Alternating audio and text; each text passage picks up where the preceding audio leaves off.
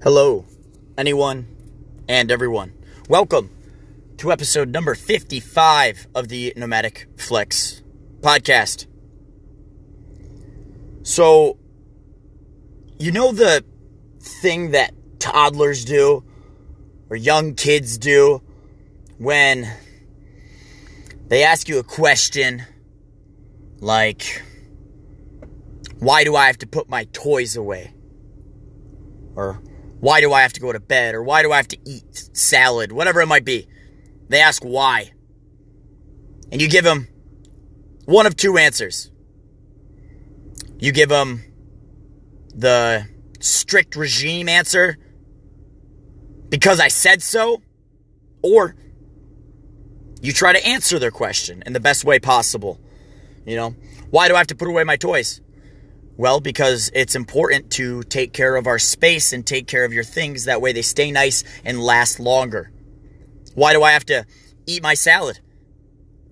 It's not because I told you so. It's because salad is very healthy food and it allows you to play longer and grow to be big and strong and be an overall healthier person. Why do I have to brush my teeth? Not because I said so.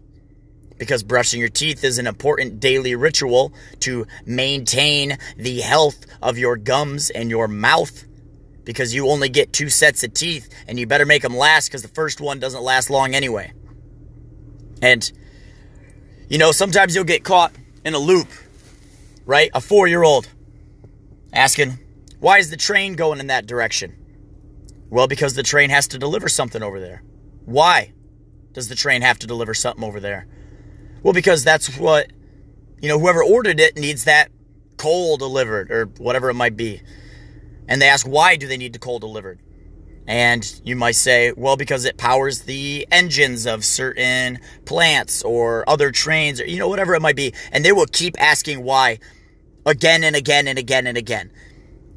And that's because they want to know the reason for something. And I know it can be difficult to deal with a 4-year-old asking why over and over and over.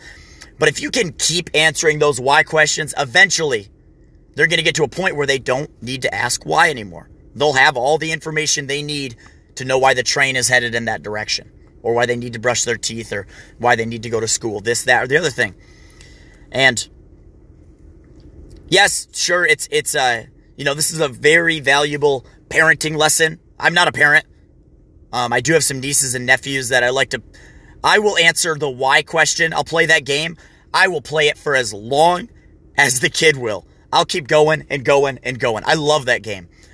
Because when they ask why over and over and over, chances are you don't even know why. So you got to think about it too. That 4-year-old is making you think harder about one specific thing than you ever have in your entire life. And it's a very, very valuable tool, not only for parents, but as a person.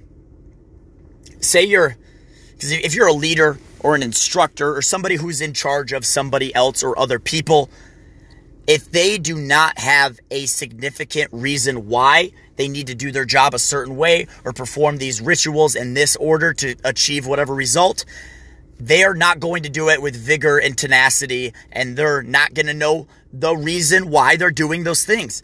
And that's going to raise discontent. It's going to raise insubordination. It's going to raise nonconformity or misalignment. So as a leader or a owner or anything where you're in charge of other people, whether, they're standard operating procedures, if they ask you why, answer that question until you can't answer it anymore. And I guarantee you're going to find a couple of those reasons why are not a good reason why. Say you have a silly rule in the manual or the handbook, employees can't wear hats during their shift at the clothing store. Why not? Well, because it might have a different company's name brand on it. Well, why is that a bad thing? Because they might see that hat and think that, oh, I can't buy that hat here, I'll go to that other store. When in reality, this problem could be solved very easily. Yes, you can wear hats, only hats with our logo on them. Problem solved. Boom. And, that's a very small example. But if you look at the larger spectrum of things like standard operating procedures within a company or a business or a practice, whatever it might be, if the subordinate employee does not know why he or she is doing the thing that they're supposed to do, they're not going to do it to the fullest extent. But if you know the full spectrum of why you're doing something, you know why you started it, and you know what that is going to lead to, the finished product, you're going to be a lot more incentivized to do that thing from start to finish because you know the reason why.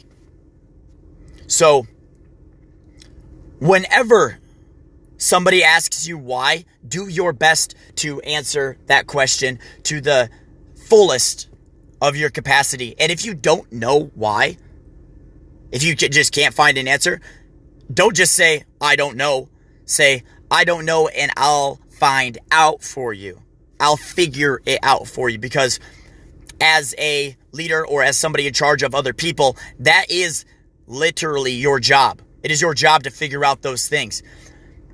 And, sometimes you'll run into a scenario or a situation where the only reason why is because you're being egotistical and you want things done your way because there's, in your mind, there's no better way to do it. But if somebody comes up to you and, kind of berates you a little bit and asks why we're doing things a certain way, hope that they're right. Hope that they found a better way to do it. Why would you not want that? It is silly and immature to let your ego be in charge of those little things like that. If somebody is asking a question and they have a better reason to do something, or a better way or a better procedure to do something, hope they're right. Hope it is a better way. And even if it isn't, let them try it out and see if it works. Let them make their own decision. Why is a very, very powerful question. And we should ask it a lot more often. When is the last time you asked somebody why until you got to the core, the kernel of truth as to the reason you're doing something? And, you ask yourself that multiple times, until again and again and again, until you get to the bottom of what you're trying to figure it out. And because if you're leading somebody, you should never, ever have to impose your will by saying, I told you so. You should be able to motivate the person enough to want to do it because they know the reason why. If it's a good enough reason, they're gonna do it. If it's a good enough reason. And if we look into, how we motivate ourselves and how we grow as people, I find myself asking all of the time, as I'm sure you do, why am I waking up this early?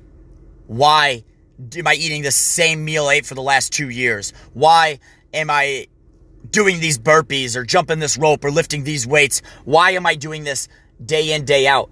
And, sometimes it's very difficult to find a reason why. But here's the beauty of your mind compared to when you're leading somebody else. Because you are leading yourself. And guess what? You can tell yourself to do stuff all day. You can impose your will on yourself all day. It's super easy. It is super easy. I'm sorry, I shouldn't say it's easy. It's simple.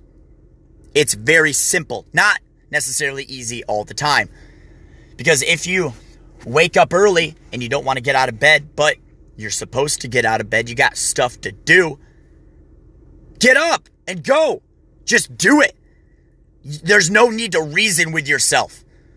No need to reason with that little voice inside your head that says, oh, I just want to sleep and lay down and take it easy today. No, you can tell that voice to shut up if you want to.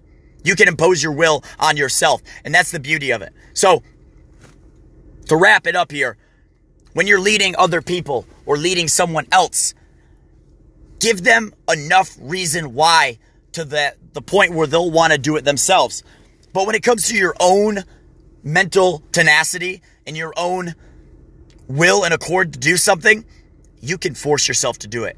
Sure, there's going to be times when you might have to meander a little bit around the question and negotiate, say, oh, if I wake up early and go to the gym, then, I'll treat myself to a new pair of workout shorts or a new shirt, or, maybe if I clean my room, I'll have that donut that I wanted. That's not a good example because donuts are sugar-coated lies, as we know, but sometimes negotiation has to happen. So don't impose your will on others. Impose it on yourself. Lead by example. Give them a good reason why. And give yourself a good reason why. I think that's all I've got for you today. I'll see you guys next week. This is the Nomadic Flex podcast. As always, you can find me on social media. That's at Nomadic Flex, NOMADICFLEX. My name is Isaiah, and until next time, out.